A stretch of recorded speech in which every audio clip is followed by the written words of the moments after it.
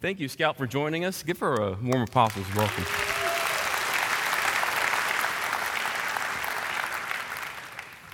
Well, nothing says Happy New Year like a sermon on the mark of the beast. Why am I preaching on the mark of the beast? Well, let me give you a little background here before you thought that I just decided to do this on my own. Dr. Youssef and I were having a conversation considering all the fear and the concern that is just rampant right now. And as we've sung today about faith and faithfulness, in the midst of that fear, we were having a conversation through some of this. And later on, he came back to me and emailed me and said, hey, why don't you preach on the mark of the beast on January 2nd? To which I responded, oh, wow. And have asked for a lot of prayer in regard to this particular sermon. And in light of that, let us go ahead and go to the Lord in prayer. Heavenly Father, this text is so complicated.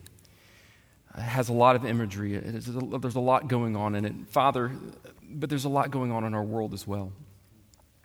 Father, we ask for your discernment. We ask for your help here. As we bear with one another, as we come from different views and different perspectives on this particular passage, on this particular thing, Father, we ask that you help us look at your word, consider your word, and having heard your word, take it to heart.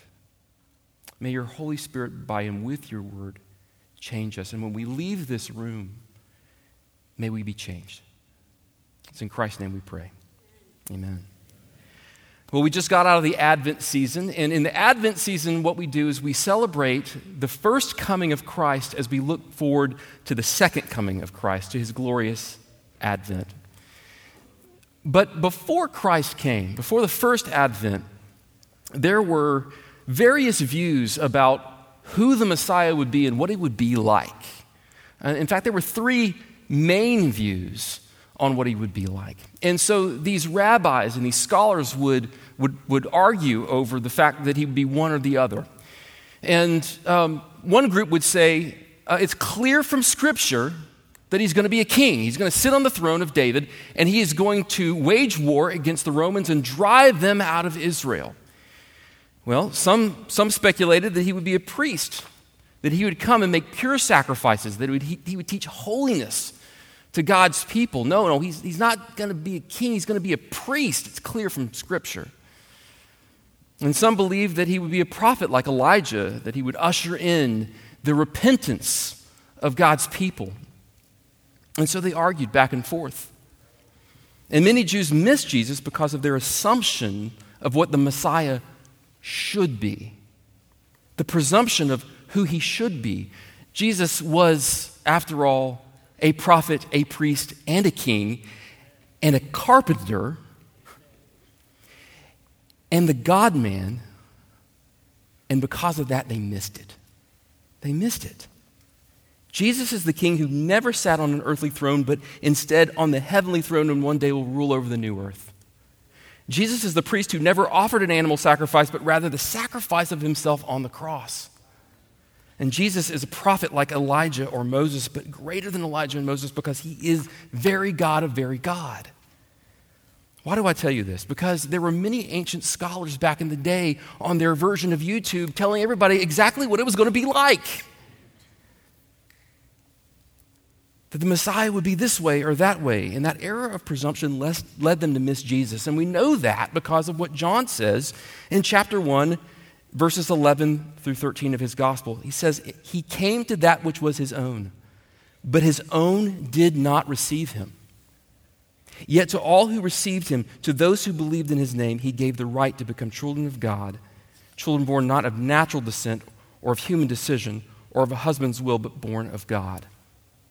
So in much the same way, there are multiple ways people have viewed Revelation over the years. You could probably fill up several volumes with the kinds of views on Revelation, but they really do break out into four major views. And bear with me for a second. It's going to get a little scholarly for a second. Let me go through those four views before we get to our texts. First, the idealists. The idealists believe that the book of Revelation is an allegorical ongoing spiritual battle between God and evil. It doesn't really connect necessarily to history, but thematically through that war between God and evil, between the kingdom of heaven and the kingdoms of this world. And it describes a spiritual struggle that's not tied to those historic events. But while there's a lot of allegory here that we can see, and that's definitely true, the downside of this particular view is that in Revelation 12, 1 through 5, scholars are pretty certain that's talking about the birth of Jesus. So there is something that's tied to history. So there's a downside to that particular view. Preterists are the next group. Preterist means past.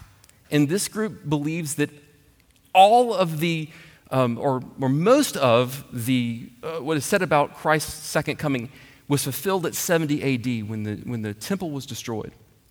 Now, that's all fine and well. There are plenty of things that we can say probably in the book of Revelation and in the prophecies that came from Christ have been fulfilled in 70 AD, but not all of them. That is an error. That is a problem. Full preterism, saying that Jesus has returned, is not biblically accurate. And there are people who believe that to this day who would say that they're living their best life now. And the reason they say they're living their best life now is because to them, Jesus has already returned. That's an error. We have to be careful with errors like that. Historicists, like the preterists, believe that Revelation is symbolic history from the birth of Christ to the end of the age that depicts real history. The fault here is that Revelation becomes an inkblot test. So this stands for the Reformation. Oh, this stands for this king. Oh, this stands for this person in history. And the problem is they continue to kind of guess.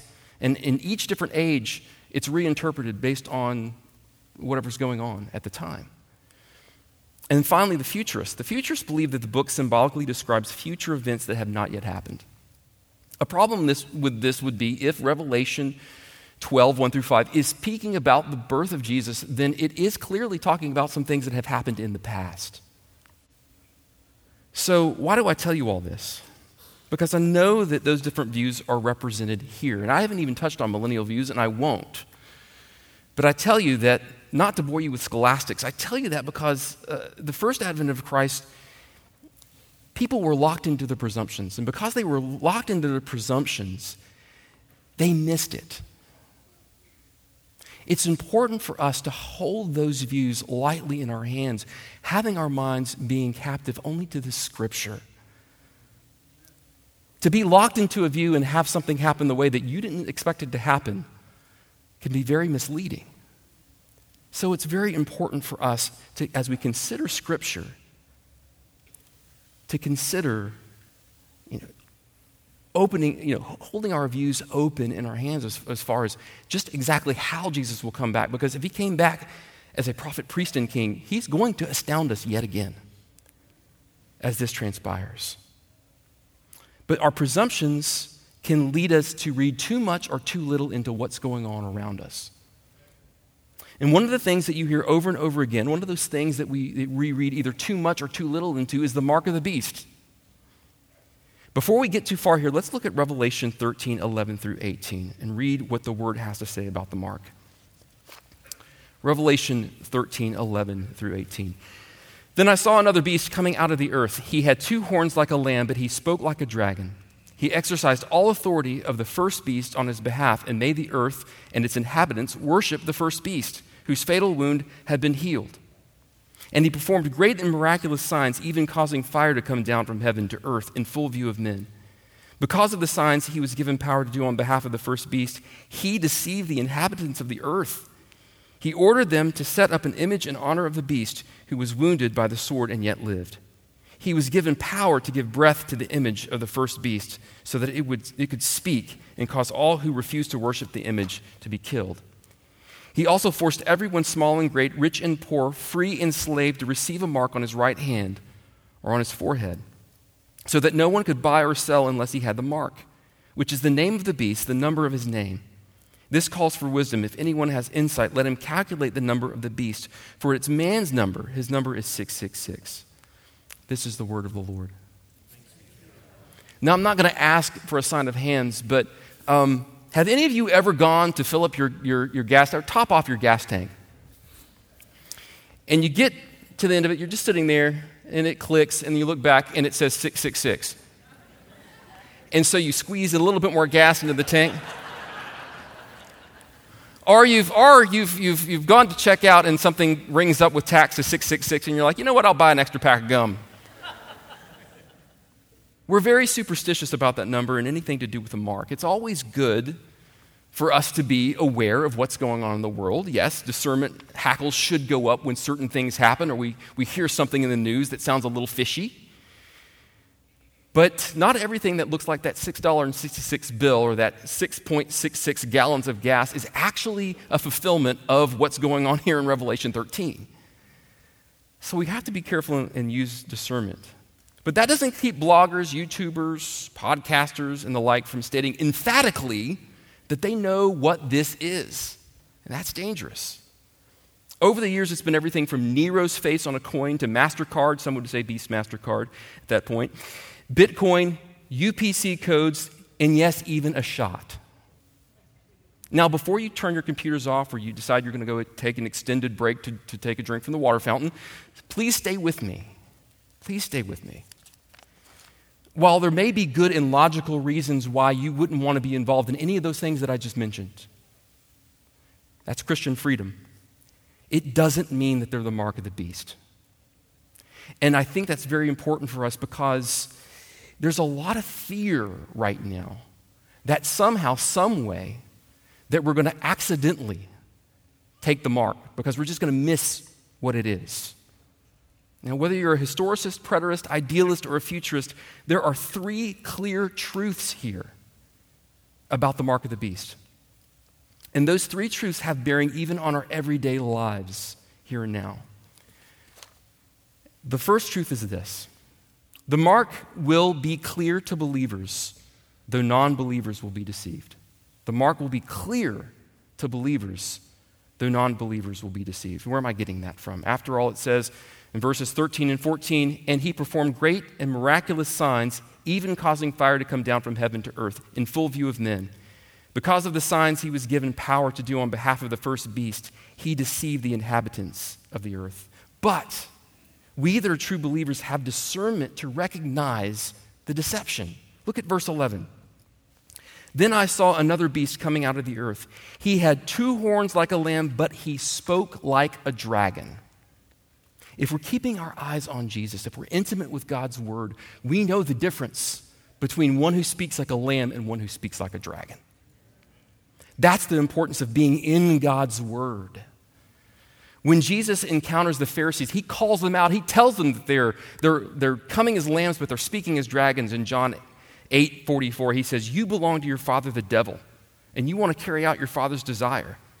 He was a murderer from the beginning, not holding to the truth, for there's no truth in him. When he lies, he speaks his native language, for he is a liar and the father of lies. And Jesus goes on and he shows us when he goes into the wilderness and he does battle with Satan who's trying to tempt him, he shows us what discernment looks like, how it looks to root out what sounds like it's coming from a lamb, but it really is the dragon. And he counters him 2 times with Scripture. And the third time, Satan being where he comes at him with Scripture and twists Scripture, and then Jesus comes right back at him. And he disarms him. And he puts to death that temptation. Jesus is teaching us how to discern what is truth. And you see it through all Scripture. You see it in the warnings against false prophets in the Old Testament. You see it when Paul impassionedly pleads with the Ephesian elders that they should be aware because wolves will come in after he's left. But the more familiar we are with the Word, we know his heart.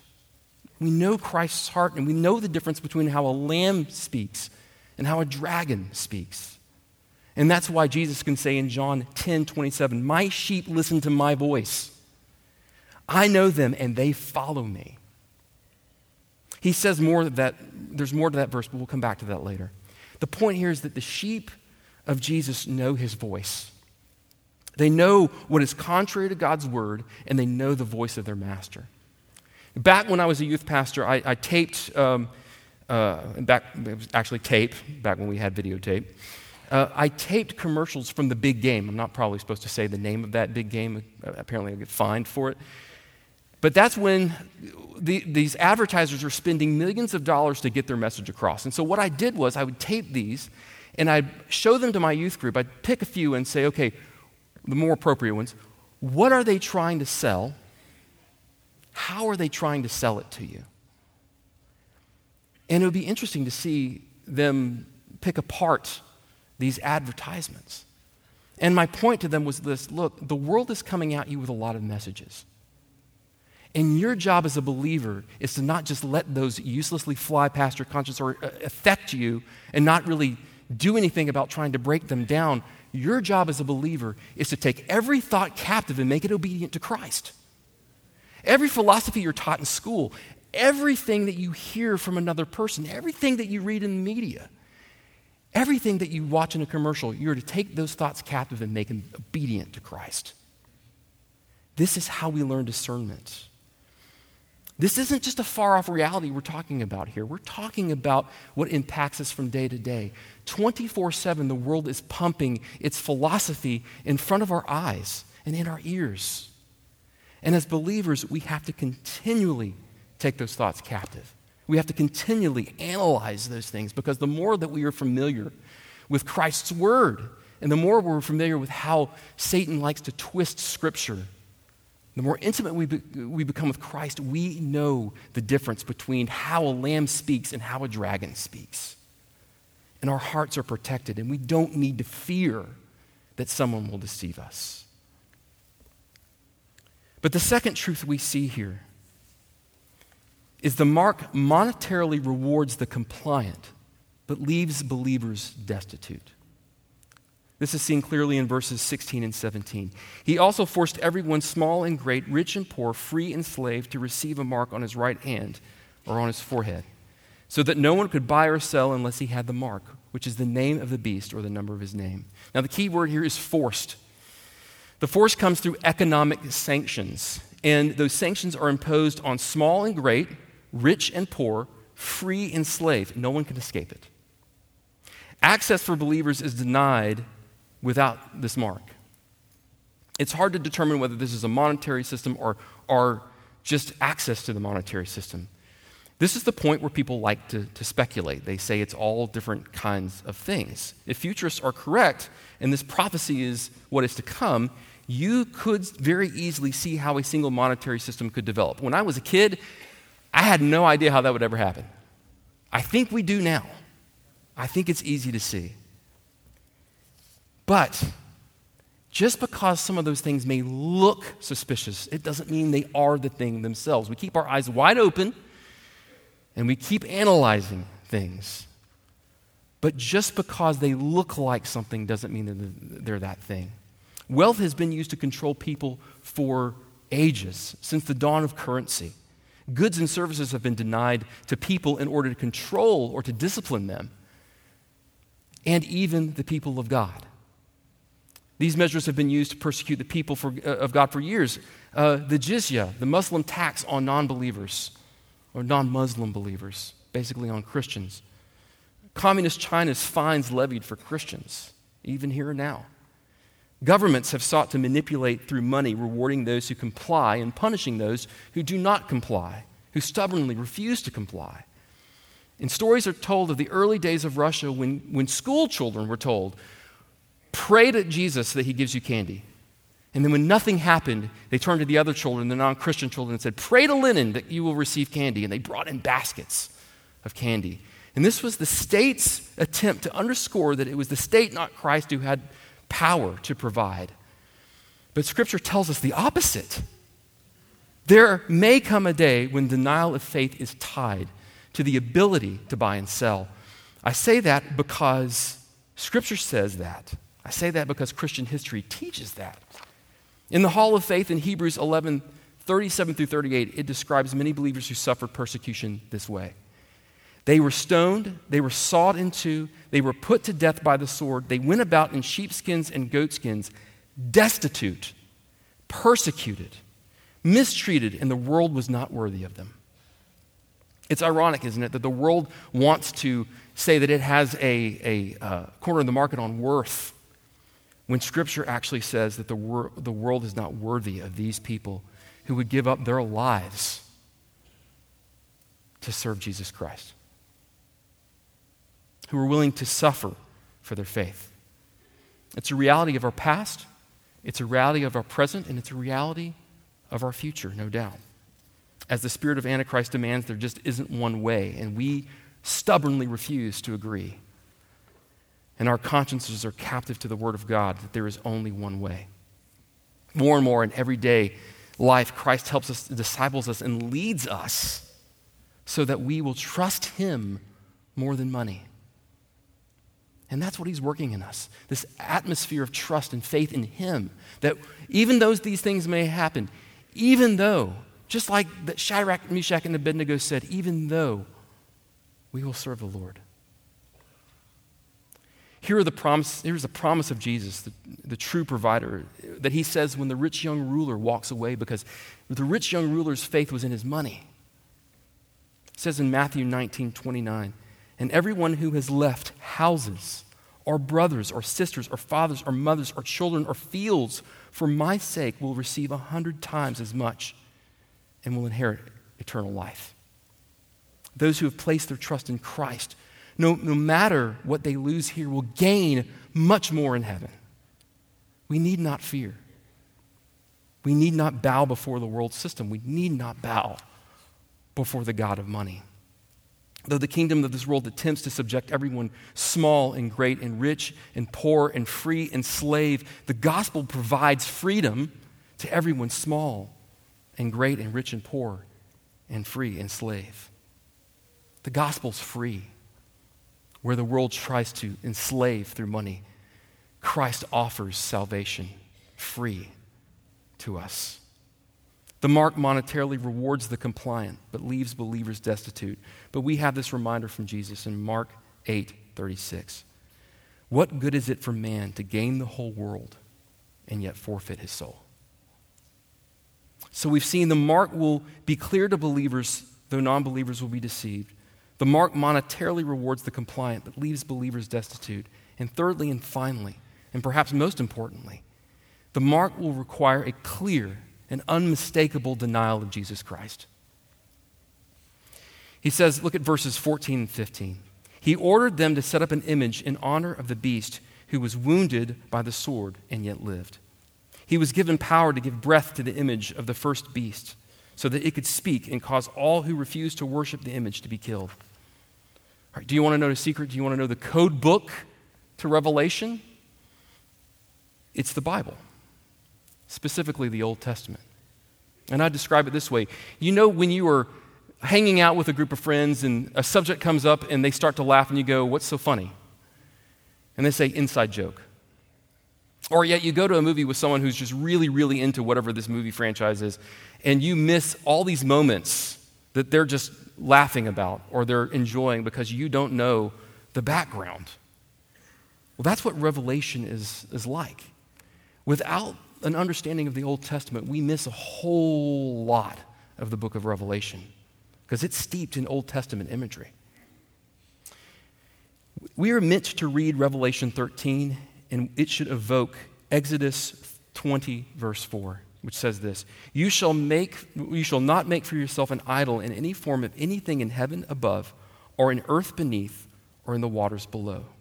So in chapter 13, you have a beast from the earth beneath, and you have a beast from the waters below who are seeking to cause the people of the earth to bow before a great idol, to turn away from the living God. This evokes the imagery of Shadrach, Meshach, and Abednego when King Nebuchadnezzar set up the idol for them to bow to, and they refused. But there's also a picture of the compromise that Aaron allows in creating the golden calf. It's rich in Old Testament history. Idolatry is the very core of the kingdom of this world. as it seeks to seduce away the worship of Christians to things that are lesser than Christ. Our hearts were made to worship, but they're not fully satisfied unless we worship Christ alone.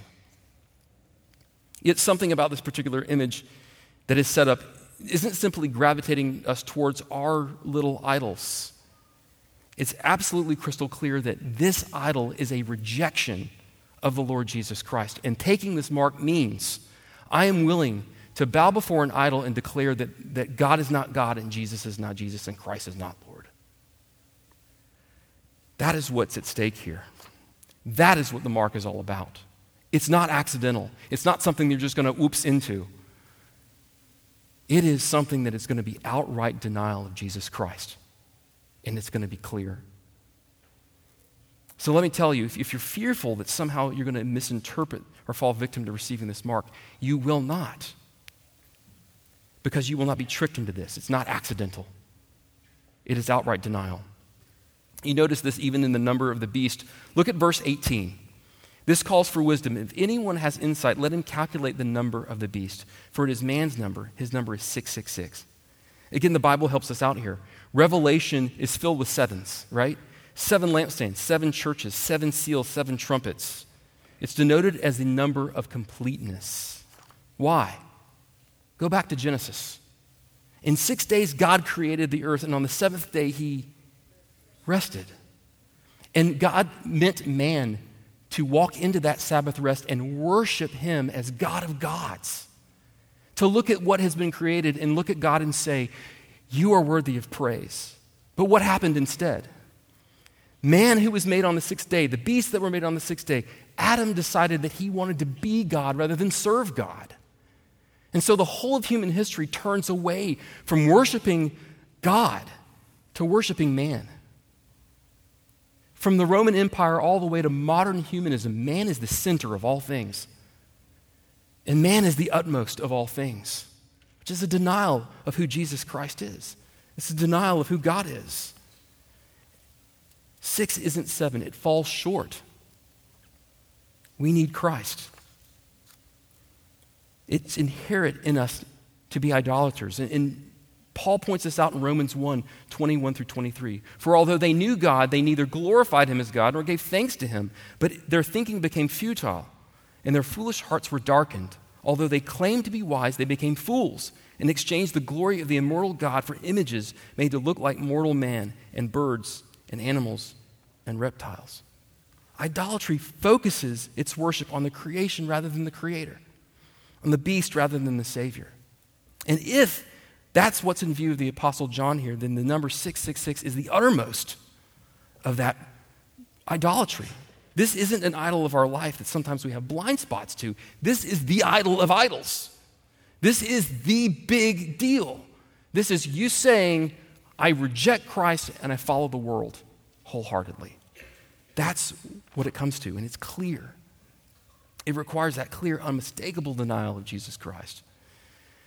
But that isn't, there's more important, even though it isn't the biggest idol, our little idols, it's so important for us to root those out. Because the more that we give into the little idols, the easier it is to fall for the big one. And so we are meant by the power of the Holy Spirit with the Word of God to root out those idols that are in our lives. Those things that we are blind to. It's our love for the world and everything in it that can numb us and callous us to our love for Christ. Perhaps we should be more worried about those little idols in our lives now than we are concerned about that big one that's to come. Yes, we should be concerned about the big one to come, but if we're not dealing with the idols of our heart now, then how are we going to stand? However will we stand before that idol that day if we are the generation that will have to make that choice? A greater sensitivity to idols will cause our hearts to be all the more aware if we are that generation that encounters the idolatry of the beast. So if we're fearful that somehow the wool will be pulled over our eyes in regard to the mark of the beast, or if you've wondered if the latest podcast or YouTube sensation is actually accurate about their calling what the mark is, remember these 3 things.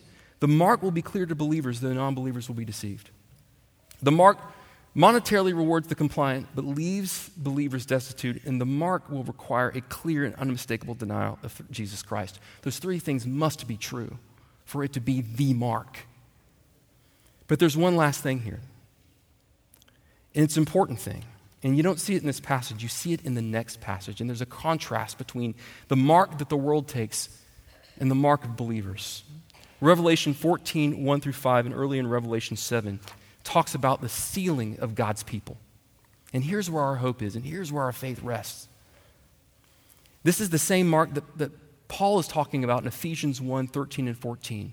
He says, "And you also were included in Christ when you heard the word of truth, the gospel of your salvation. Having believed, you were marked in him with a seal, the promised Holy Spirit, who is a deposit," don't miss this, "who is a deposit guaranteeing our inheritance until the redemption of those who are called God's possession to the praise of his glory." As a kid, I used to fear all of this stuff that I read, but now I don't see Revelation through the eyes of fear. I see it through the eyes of faith and hope. Because we have a God who overcomes all. We have a God who's defeated Satan, and this tells us the end of the story. And we who have been sealed by Christ don't have to fear because he will rescue us. If you've trusted in him, you belong to him. And if you belong to him, then you need not fear, for his Holy Spirit has sealed you for that day. As we come to a close, I want to go back to the words of John 10 when he says that my sheep hear my voice. He goes on in verse 28 to say this, "I give them eternal life, and they shall never perish. No one can snatch them from my hand." If you're a believer in Christ, if you've trusted in him for salvation, that is a promise for you. You cannot be snatched from the hand of Jesus Christ. If you haven't trusted in him, here's the good news. The promise can be yours today. If you haven't trusted in him, you will approach Revelation in fear, and you should approach Revelation in fear and trembling. But if you have faith in Christ, you need not fear. If you don't know Christ, I urge you this morning, I urge you to bow before him. For he is good. His word teaches us what is true. He dispels the idols from our heart. And he causes us, by his Spirit, to persevere. Let's pray.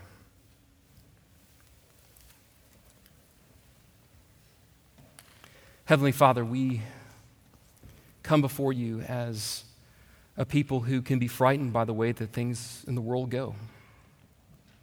It's very easy to turn on the TV right now and for us to just have our breath taken away by things that are happening all around us.